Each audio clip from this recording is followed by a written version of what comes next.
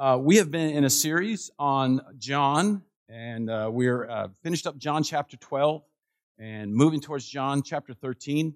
Not today, though. And honestly, this has happened before. I missed you before. I studied ahead, knowing about this trip, kind of got everything together. And it just at one point, I just felt like I'm not ready. It's just not ready. There's something more. And so I want to talk about something else that kind of ties in. And I mentioned it a little earlier, but I want to talk about Psalm 32. Now, Psalm 32 is a psalm that many people think is connected with Psalm 51. In Psalm 51, David talks about this sin that he was involved with Bathsheba. And, you know, we think, oh, what kind of, it's a sin. The murder is involved and adultery is involved and just terrible things that David has done. And in Psalm 51, he lays it all before the Lord. And in Psalm 32, this is called it's called a maskil, which is a song that is about meditation. It's a song where you stop and you think and you think through things. And so it seems to have been written later, but a lot of it connects, especially in word usage, connects with Psalm 51. So we think that they're connected. So I'm going to read to you Psalm 32. And you can just follow along. You can follow along if you have it with your Bible or your phone, but it won't be on the screens. So here we go. Psalm 32, Psalm of David, a maskil. Blessed is he or she whose transgressions are forgiven, whose sins are covered. Blessed is the one whose sin the Lord does not count against him, and whose spirit is no deceit. When I kept silent, my bones wasted away through my groaning all day long. For day and night your hand was heavy upon me. My strength was sapped as in the heat of the summer. Selah. Then I acknowledged my sin to you and did not cover up my iniquity. I said, I will confess my transgressions to the Lord, and you forgave the guilt of my sin. Selah. Therefore, let everyone who is godly pray to you while you may be found. Surely when the mighty waters rise, they will not reach him. You are my hiding place. You will protect me from trouble and surround me with songs of deliverance. Selah. I will instruct you and teach you in the way you should go. I will counsel you and watch over you. Do not be like the horse or the mule, which have no understanding, but must be controlled by bit and bridle, or they will not come to you. Many are the woes of the wicked, but the Lord's unfailing love surrounds the one who trusts in him. Rejoice in the Lord and be glad, you righteous. Sing, all you who are upright in heart. So we have this psalm here that David, and he starts off by talking about being blessed. Now, Psalm 1, which is kind of the introduction to the whole book of Psalm, spends some time on what this blessedness is. And this blessedness is kind of hard in a sense. Blessed is not easy to translate. The Hebrew word esher, it kind of means happy. That's kind of the trite way of saying it. But it has more this idea. It's in the plural form, so it's this idea of blessedness. And it's not quite happiness, it's joy, and yet it's comfort, and yet it's security. It's a contentment. It seems to be connected with the Hebrew word shalom, which typically is translated peace, but has this idea of a right standing with God, and this kind of relationship that is complete and is working and whole with the Lord. And so we have this meaning all wrapped up in here when he says this, and this idea that it's a maskil, it's a psalm of meditation, of contemplation. And I think this is important, especially in our age, and here's why. Reading a little bit, it was a few weeks ago, I was reading in Psychology Today, and they had a number of articles, and one of the articles was talking about is how more and more in our culture, in our world, people, psychologists are seeing people who are experiencing this sense, this sense of judgment, a sense of guilt, a sense of regret. It's not always very specific. You know, I mean, have you ever had that where you just say, I don't know exactly what's wrong, but I just feel like something's hanging over me. They say depression is on the rise in our culture, and all of these types of things that may flow out of that. It's something people can't always put their finger on. But one guy wrote, he said his patient looked at him and he said, I'm not good enough. And another said, if people knew the real me, they would reject me. See, it's something typically that people, they want to get rid of it. They want to ignore it. rather than sometimes trying to figure out why they feel that way, rather than thinking, and this is something they tend to shy away from, rather than thinking, maybe you feel guilty because you're guilty. Maybe that's it. It's telling you something. I've read a number. I like to read. I've read a number of books, some that were sometimes disturbing almost. Franz Kafka can be somewhat of a disturbing author. He's like a modern-day Ecclesiastes. He has these themes of guilt and these themes of meaninglessness and worthlessness. In one of his books, Metamorphosis, he talked about this man named Gregor and his life being dominated by guilt and disappointment. And he said in the book, even kind of what I say, sometimes it's hard to figure out what it is, but I just feel guilty. I just feel guilty. And so we have that going on all around us. We have it sometimes in our own lives. So how can I reach the blessedness that this biblical writer is talking about? And he's going to address this very issue in this psalm. I want you to see first, the first point coming from the beginning is the blessedness in verses 1 and 2. And here it is. I know I'm rereading it, but that's good for us. Blessed is he whose transgressions are forgiven, whose sins are covered. Blessed is the man whose sin the Lord does not count against him, and in whose spirit is no deceit. So he's saying here, this is what you're looking for. This is what we are looking for. This blessedness that God says he has for us. And here he's saying something very specific here. He's saying, first of all, blessed is he whose transgressions are covered. Transgressions are forgiven. So he uses this word, transgressions, the Hebrew is pashah. And it has this idea of someone who's gone the other way, someone who's seen this is what's right, I rebel against it, and I go this way. That's what that word transgression means. It's a rebellion against God. This ties right in Psalm 51 when David, faced with his sin, said, God, I've sinned against you. Doesn't mean he didn't sin against Uriah. It doesn't mean he didn't sin against Bathsheba. But he's realizing something. I'm sinning against you. That's important for us to remember sometimes. It's not just against my morals. It's not just against another person. I've sinned against God. So he says that transgressions are forgiven. Then in verse 1, he says, whose sins are covered. Now that word sin is a very specific word, chata, which means to fall short of the mark. You may have heard this, oftentimes people describe it. It's used in archery for someone who does not hit the bullseye. What happens? They fall short of the mark. Maybe slightly short, maybe a whole bunch short, but not on the mark. Not where they're supposed to be. And then in verse 2, he says, blessed is the man whose sin the Lord does not count against him. He uses a different word. Now he uses hawan. This is this idea of a corruptedness, a twistedness, a crookedness within us. This is this idea of something. It's not a specific thing I've done wrong. It's that I'm wrong. I have this in me.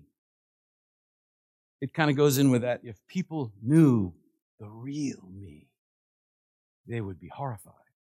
If people knew the real me, they would reject me, who I am deep inside, what I think about deep inside.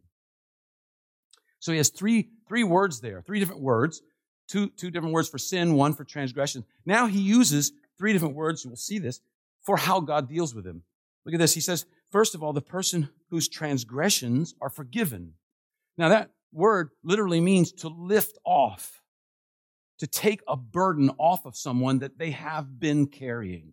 He's saying your transgressions, you're carrying them. This is what David kind of meant when he talks about this in this psalm where he says it's just weighing on me like the summer heat. It saps my strength. I don't know if you've ever done that. And man, God bless you to all you Boy Scouts out there. I had a difficult time, the Boy Scouts and I, when I was young, and after 2 months, the Boy Scouts recommended that I find something else to do with my time rather than be a Boy Scout. Yes, I got kicked out of Boy Scouts. I got kicked out of Boy Scouts. Yeah. I look back on that, I feel so, it weighs on me. And one of the things that happened was we went on this hike. So we go on this hike, and we're supposed to camp for the night, right? The first thing is they wouldn't let me use a hatchet. I was very upset about that because I wanted to make a fire, just like I'd always done when I'm on my camping trips with my parents, and they say, you have not qualified to make, and I'm like, what's the qualification here? I got it. Do I get it? Right? So they wouldn't. Plus, I had to carry all this stuff in my backpack. And I was just, younger and a beginner, and it was so flipping heavy. And it was a hot day, and so I'm sweating like crazy. And after a while, I'm just trudging along going, this is not what I signed up for, like some new person in the army. This is not what I signed up for.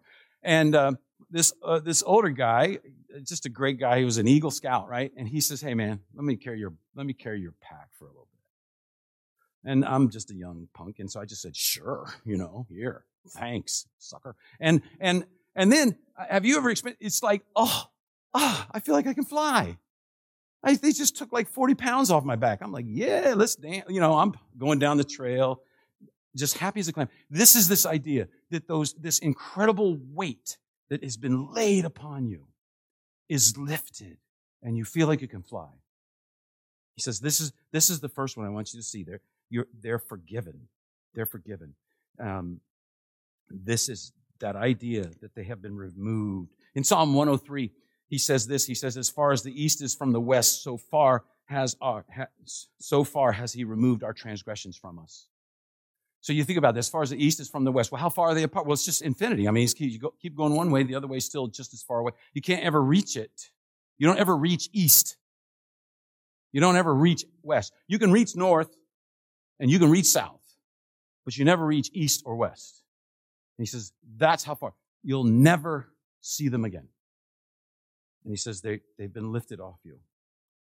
And then he says, your transgressions are forgiven. Your sins are covered. Now, this is a reference to that idea of the Day of Atonement when the blood is sprinkled on the mercy seat, on the lid of the ark. And the lid was between the law inside and God above. And the lid, the blood, it covered. It covered the broken law, shielding us from being judged. Now, in the New Testament, we have a much more perfect covering. The blood of Christ covers us. There's no need of this yearly sacrifice that they had before, but we are covered by the blood of Christ. And so he says, blessed is the one whose sins are covered. And then, in verse 2, the other thing he says is, whose sins are not counted, they do not count against them. Now, this is the idea of bookkeeping. This is the idea of keeping track. I've shared this before, I know. My dad, one time when I was little, not too little, but when I was younger, and I just said, Dad, I'm so sorry. I really screwed that up. And he said, this is the 8th time you've done it. When do you think you're going to get around to changing? And all of a sudden it hit me as a kid. He keeps track. He's keeping track. It's like he's got a ledger, and it's my name with dates next to it and what I've done. And so he goes, 8 so far. And I just was like, oh, I'll never live up to him. We have a God who does not keep track. He doesn't write on a ledger. He doesn't sit there and go, I'm sick of you doing this over and over and over and coming to me and asking for forgiveness. He doesn't. He's glad we come to him and ask for forgiveness. And so he says their sins are not counted. They're not counted. And so he's saying here that what he values, and if you look at the end of verse 2, he said, blessed is the man whose sin the Lord does not count against him, and in whose spirit is no deceit. What is he saying? That we have this open and honest relationship between each other. There's no deceit here. There's no hiding. There's no pretending. You're honest with God. Isn't that a funny thing sometimes that we think we can hide something from God? It's like I mentioned a couple weeks ago, my daughter stealing a candy bar and eating it, and chocolate's all over her face, and she's saying, I didn't eat it. And I'm like, you're cute, but man, I don't know if you're smart. It's got chocolate all over you. I can see it. I can see it. I have the better view here. And do you ever think that's how it is with God with us? If we try to hide something, God's going, man, I love you, but you're dumb. I think God says that, but but he just, do you really think you're getting away with this? Do you really think, I think I dodged a bullet there. God didn't say. It's amazing. So he says, blessed this person, there's no deceit. In any relationship, the fulfillment of that relationship is based upon open and honest communication with each other. And God says, I want to have this relationship with you. We need open and honest communication. You can tell me anything. In fact, he's saying, you have to tell me anything. You have to tell me everything. Get it out. Get it out in the open. And so he's saying that sense of unease, of guilt, there may be a reason for that, and it needs to be dealt with. And he's going to kind of lead us through in terms of dealing it. Second thing I want you to see here is the testimony of David in this passage. He says in verse 3, when I kept silent, my bones wasted away through my groaning all day long. For day and night your hand was heavy upon me. My strength was sapped as in the heat of the summer. Selah. Selah is, they're not 100% sure, but it seems to be some sort of a musical interlude or a break or a cue to musicians to play a certain thing at that time. So it's a musical thing, because these are all meant to be sung or set to music. And so David here, we know he starts by hiding. He starts by not repenting, and it wears on him. And you see here this graphic portrayal of the effects of sin in a person's life when they don't take care of it, when they don't confess and repent. He says, when I kept silent, my bones wasted away through my groaning all day long. I felt all day long, I hate this. I hate where I'm at. And for many times it gets down to where we're saying, I hate myself. I hate what I do. And it's this groaning. And he says, for day and night, your hand was heavy upon me. My strength was sapped as in the heat of the summer. Doing things in the bright sunshine of a hot summer, and it just wears you away. You don't have the strength you would normally have. You don't have the endurance you would normally have. You don't have the ability to do stuff that you would normally have. And David is just brilliantly writing this out and helping us to see the effects of what's going on here. He connects these feelings of guilt and condemnation with God, and he says, it's killing me. It's killing me. When Adam and Eve first sinned, the first thing they felt was shame. They were ashamed of their nakedness, and they covered up. And that's what we do. We cover up our sins. We hide them. We don't want anybody to know. We don't want God to know. You ever have, I always hesitate to say these kind of things. You ever have one of those, you ever have those nightmares where you find yourself in school without any pants on or something like that? Do you ever have those? No, man, now I feel bad. Nobody's like, yeah, everybody's going, what is he talking about? Well, I do still, although pastors have their own pastoral version of that nightmare, right? They're up here, and all of a sudden they go, we need a big thing here. I hope no one notices I forgot to wear my pants. And that's that sense of I want to cover up. I feel ashamed. Now, I don't want to hesitate to say this. Feeling ashamed sometimes can be a very tricky thing, because sometimes shame is legitimate and sometimes it's not. Sometimes shame comes from suffering. Oftentimes people who have been abused feel shame. And it has nothing to do with you that you were abused. And that's misplaced shame. But we all have a sense of judgment that comes from our separation from God when we are experiencing that separation and the realization that God is trying to break through that. David here is describing this guilt, the shame he's feeling because he hid his sin.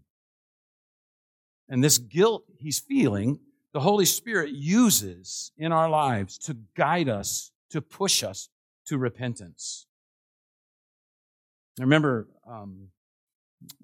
my family, none of us were Christians when we were growing up, and one of my older brothers went off to college and he got saved. He became a Christian, and he came home and he was telling us about it. And so I saw him talk to my mom, and I saw him talk to my dad, and I thought, oh, great, I'm next. And so he came and he talked to me. I remember we were sitting on a bed in the bedroom, and he was talking to me about this relationship with Jesus Christ because we've sinned. We've all broken the law. And I was like, well, what laws have we broken? And he talked about, said, let's just take the 10 Commandments. Love the Lord your God. Have nothing before him. And I'm thinking, oh, yeah, I put lots. God wasn't on my top 100 at that time. So there wasn't a big, maybe that. And then he talked about this idea of honoring your parents, this idea that there's an authority in your life and you're to honor and respect them. And I really thought my job was to go against everything they said and get away with as much as I could. And I was like, oh, man, I'm blowing it on that one. So then he started talking about coveting, that is, wanting what others had and getting it by any means possible. And that's what I thought was fun, actually, not a sin. I thought that could be a lot of fun. And then he talked about adultery, and not just the act, but the fantasizing and desiring of adultery. And I remember I kept thinking, hurry up and get to murder. I think I'm safe on that one. All right? So if you just get to murder, I'm going to get a plus in my category. So he got to murder, and he said, it's not just murder, it's hating someone and desiring them to be harmed. And I was like, darn it, I'm 0 for 10 on this thing. And I don't care how much of a curve there is in the grading. If you're 0 for 10, you did not pass, right? You just didn't. And David is saying here, he's saying, look, this sense of guilt for what I've done that I've been trying to hide it's driving me to God. The Holy Spirit is using it to drive me to God. This pain and this difficulty drove me to God. And he says this, then I acknowledged my sin to you. I did not cover up my iniquity. I said, I will confess my transgressions to the Lord, and you forgave the guilt of my sin. He says, it drove me to you. So I finally had to say, okay, I admit it. I confess it. He comes clean. And for each one of us, we have to own our sin to find forgiveness, to find blessedness. Now, it starts with this relationship with God at the very beginning when a person recognizes they're a sinner, sees that Jesus has come to be their Savior, died for their sins and rose from the dead, what we would call the gospel of Jesus Christ. It starts there, but it is a process that continues of owning sin. 1 John talks about this. He talks about us confessing our sins so that God brings the healing into the relationship. Because what happens, even as a Christian, if we sin, that we create a wall, we create something that's between us and God that He doesn't want. And confessing and owning our sins removes that wall and restores it in the way it's supposed to be. He says, my sin, my iniquity, my transgression, each one of those 3 words. He says, and if you read it, he says, he owned them, my sin, my transgression, my iniquity, each one of them. I always think of Adam. What happened when God said to Adam, what have you done? And Adam, classic, that woman you gave me. What does he do? He blames her and God. That woman you gave me. You brought her into my life. If she wasn't here, I wouldn't be wearing, I don't know how that works. That sounds weird to say. If she wasn't here, we'd be right. Everything would be fine. Way to go, God. Right? He just starts that blame game, and that is going on now. What does it look like for us? Well, maybe someone says, well, the reason I'm like this is because of the situation I'm in. I've been treated badly, and that justifies my bad actions. Or I haven't had all the privileges that other people have had. Or I've worked hard. I deserve more than I've been given. Or my spouse doesn't treat me right, so that justifies my actions. Or what I'm doing is not that bad compared to other people, compared to them, or compared to the good things I've done. I find this happens a lot. One of the things in reading about pastors, when pastors fall into sin, is oftentimes what begins to happen is they go, I work so hard, nobody knows what I do. Like you're doing things and I know every bit of your life, right? I don't know what you do either, right? But I work so hard, no one does it. So if I steal a little money out of the offering plate, it's justified because they don't pay me that great. Wah, wah, wah. Pastors can be whiners, let me tell you. It makes me so mad sometimes. Anyways, and you justify it. You justify it. Now look, I want to say this. If something has happened horrific in your life, it can affect your life. There's no doubt about that. But you can't keep laying the blame on that for everything you do wrong. Because oftentimes they just become excuses we use to deflect blame. And David is owning it without pointing fingers at others. He didn't say it was the woman. It wasn't that Bathsheba woman. He didn't say, well, Uriah, I didn't trust him anyways. It wasn't the circumstances. God, why'd you let me get on that rooftop? Why didn't you stop me? You know, I wasn't just hanging out with the wrong crowd. I realized this one time in my life. I wasn't just hanging out with the wrong crowd. I was the wrong crowd that people were hanging out with. And I had to own that. You know, it's been famous. You see it in movies. You see it in songs all the time. This ability. Some people claim there's a woman to blame, but I know it's my own, don't say it, fault. Right? It's just this everywhere. This word confess is an interesting word. It means, and I think this is a beautiful way of thinking about it, it means it's the idea of seeing sin from the perspective of the person you have wronged. This is what confess is, to be able to see it from the perspective of the person you have wronged, specifically God. See, not only admitting it, but changing my perspective on it to the perspective of the one I have wronged. Because this brings in this idea of we begin to understand what it is to hate sin, not just to hate the consequences of sin, right? When kids are little, they're great at that. Once they realize they've been caught, then they own up because they want to avoid consequences. So people say, and we see this, right? If I've offended you, I'm sorry. Which means I'm not sorry for what I did. I'm sorry that you're upset about it. That's not an apology. That's not confession. It's not in any way repenting. Sometimes people say things that, you know, the way they phrase it, I'm sorry that you took it that way, which is really saying, I'm sorry you're so ignorant that you can't understand what I'm saying. And you get this from politicians all the time. If anyone took offense at what I said, I'm sorry, which means most people got it and aren't offended, but you few dummies aren't. So sorry to you, idiots, you know, Pluto. You're just sorry. And that, you see what's happening there. You're not owning it. You're deflecting. But if we say, God, I see this from your perspective, and what I have done is wrong. I see, God, why you hate sin.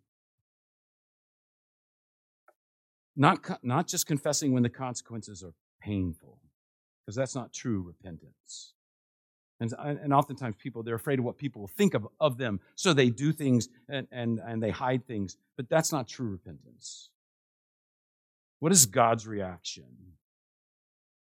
What is God's reaction when we come to Him and truly repent? We say, God, I have sinned against you. I've sinned against this person, I've sinned against this person, but God, I've sinned against you. How does God react? Well, we get a good picture of that in the New Testament with the story of the prodigal son. Then the son said to him, Father, I have sinned against heaven and against you. I am no longer worthy to be called your son.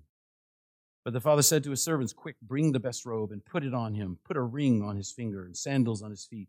Bring the fattened calf and kill it. Let's have a feast and celebrate, for this son of mine was dead and is alive again. He was lost and is found. So they began to celebrate. David said, then I acknowledged my sin to you and did not cover up my iniquity. I said, I will confess my transgression to the Lord, and you forgave the guilt of my sin. And how does God react? Story of the lost sheep, the parable of the lost sheep, the parable of the lost coin, the parable of the lost son. In each one of those, the reaction is rejoicing when the lost one is found. When we confess, when we open up and share and talk to God and reveal ourselves, just say, God, I've sinned and I know this is wrong. It's against you, God. I want to repent of this sin. I want to turn and go the other way. What happens? There's rejoicing. There's rejoicing. So we had the blessedness. We had the testimony of David. Now there's a warning. David gives us a warning to think about in this psalm. Therefore, let everyone who is godly pray to you, God, that you may be found. Surely when the mighty waters rise, they will not reach him. You are my hiding place. You will protect me from trouble and surround me with songs of deliverance. David is saying that there's a sense of time here. Time is of the essence. It's limited. One way to look at this is to think of sin, in a sense, as a disease. If you don't treat it, it gets worse and worse. It has to be dealt with. Paul talks about it as a root of bitterness, and that it grows. Paul uses this brilliant illustration of the roots that are underground, that are unseen, and how they spread. And bitterness does that. It spreads unseen. Nobody observes it. And yet it poisons as it goes. And so now, in terms of the whole psalm, this mighty waters in this verse seem to be some idea of judgment for sin. This is the idea that we need God's forgiveness. We need to deal with things in our lives. And then in the last phrase, he's saying here, what is our protection? The songs of deliverance that surround us. That could be translated shouts of deliverance. What is our song? What is our shout of deliverance? I think of it like this. I think a shout of deliverance is when Jesus was on the cross and he said, it is finished. Tetelestai, paid in full. That's our shout of deliverance. Paid in full. Have you ever gotten a call from a debt collector? I'm not asking anyone to raise hands on this one because I have, and it's incredibly embarrassing. Right? But one time, I got a call from a debt collector, and they were wrong. They called, and they said, you've missed the last payment on your car. You haven't totally paid off the debt. I knew that I had made that last payment, and the reason I knew that I had made the last payment is I'd gotten the title. They had sent me the title. Bam, stamped on there, paid in full. Somebody's initials from the bank. And so this person is on the phone saying, we could take legal action. Technically, even if it's just the last payment, your car could be taken from you. Now, at that time, I had just been reading Lord of the Rings. So I think I said something. I said, begone, thou foul collector of debts. I banish you to the evil that spawned you. I have in my hands an edict stating that you have no claim on me henceforth. I get in the Lord of the Rings a little more than I should sometimes, maybe. But I mention this because God says we have this shout now. It is finished. God uses guilt to convict of us unconfessed sin. But sometimes there's these internal voices that keep saying to us, you're guilty. You're wrong. And what do we do with them? Do we argue? Do we try to ignore? Which I know for a long time I tried to ignore, and it was the worst thing to do. But I think what we do is we shout at them. And what do we shout? We shout our song, our cry of deliverance. The enemy comes and says, you've messed up. You're no good. There's no hope for you now. And Jesus shouts, no, there is no condemnation for those who are in Christ Jesus. The enemy says you have no future. And Jesus shouts, I know the plans I have for you, to give you a future and a hope, to use you for good and not evil. The enemy shouts, you're a liar. You're untrustworthy. You're a thief. You're a failure. And Jesus shouts, such were some of you, but you are washed, you are justified, you are sanctified in the name of the Lord Jesus and by the Spirit of our God. The way to get rid of these internal voices that whisper in our ear at time and tell us how bad we are is to drown them out with the gospel. But what do I do? I had somebody tell me one time, Bob, listen, that all sounds good. I know I'm forgiven. I don't feel forgiven. And sometimes I feel like I can't forgive myself. What does that mean? That means that someone's voice in your ear is louder than God's voice. Whether it's some standards that you've set up, maybe some standards that a parent set up over you that are just weighing you down, maybe any number of things. And what we have to do is counteract that with the gospel. What does Jesus say? You're worthless. He says, no. You are worth my life. That's what you're worth to me. God has to become so weighty in our lives that his opinion of us matters more than anything else. He says, you are my beloved daughter in whom I am well pleased. You are my beloved son in whom I am well pleased. That's what you need to hear. Last thing, the promise, verses 8 through 11. He says, I will instruct you and teach you in the way you should go. I will counsel you and watch over you. Do not be like the horse or the mule, which have no understanding, but must be controlled by bit and bridle, or they will not come to you. Many are the woes of the wicked, but the Lord's unfailing love surrounds the man who trusts in him. Rejoice in the Lord and be glad, you righteous. Sing, all you who are upright in heart. In verse 8, he's saying, look, I'm with you now.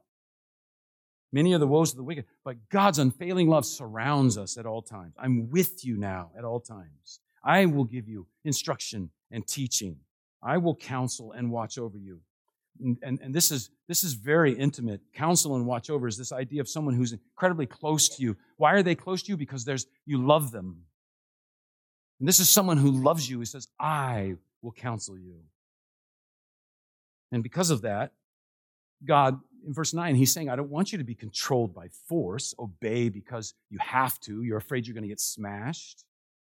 It's a loving relationship based on mutual love.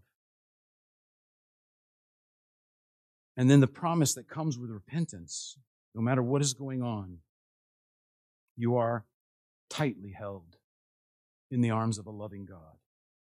Why? Because of verse 11, you have been declared righteous. You have been made upright in heart. What does this do to us when we begin to let this sink in? Because I've noticed this. Oftentimes, people who have been through difficult things and seen great mercy often are so merciful with others. They've learned it, and so they share it. Paul talks about this, that we would comfort people with the comfort that we have gotten. And so is that you? Do others feel safe about their weaknesses around you? If you're aware of God's grace in your life, they will. If you're not the kind to rush to judgment, they will begin to experience the mercy that we have, that we've seen, that we've been given from God.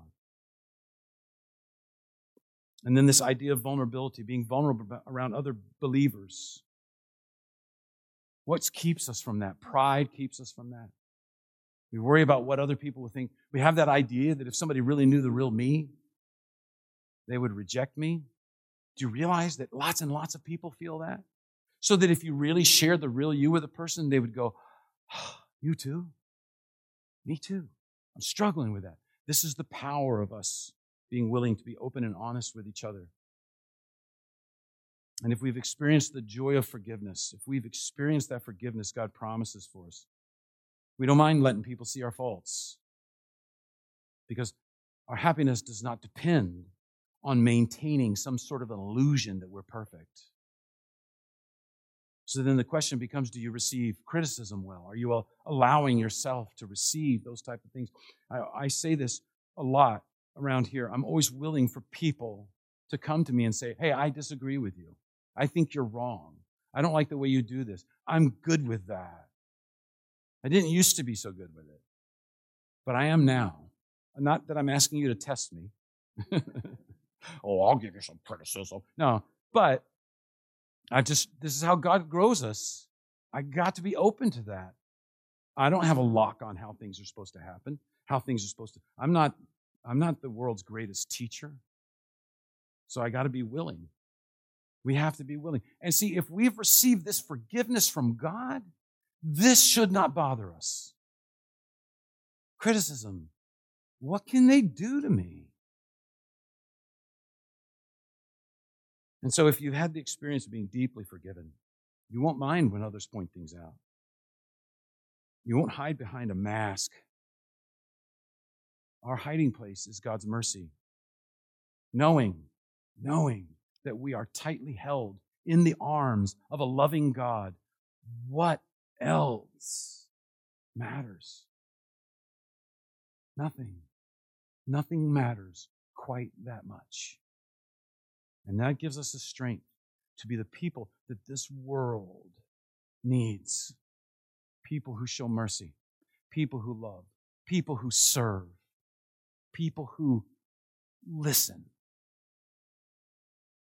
This is what the world needs. People who have answers. We have it.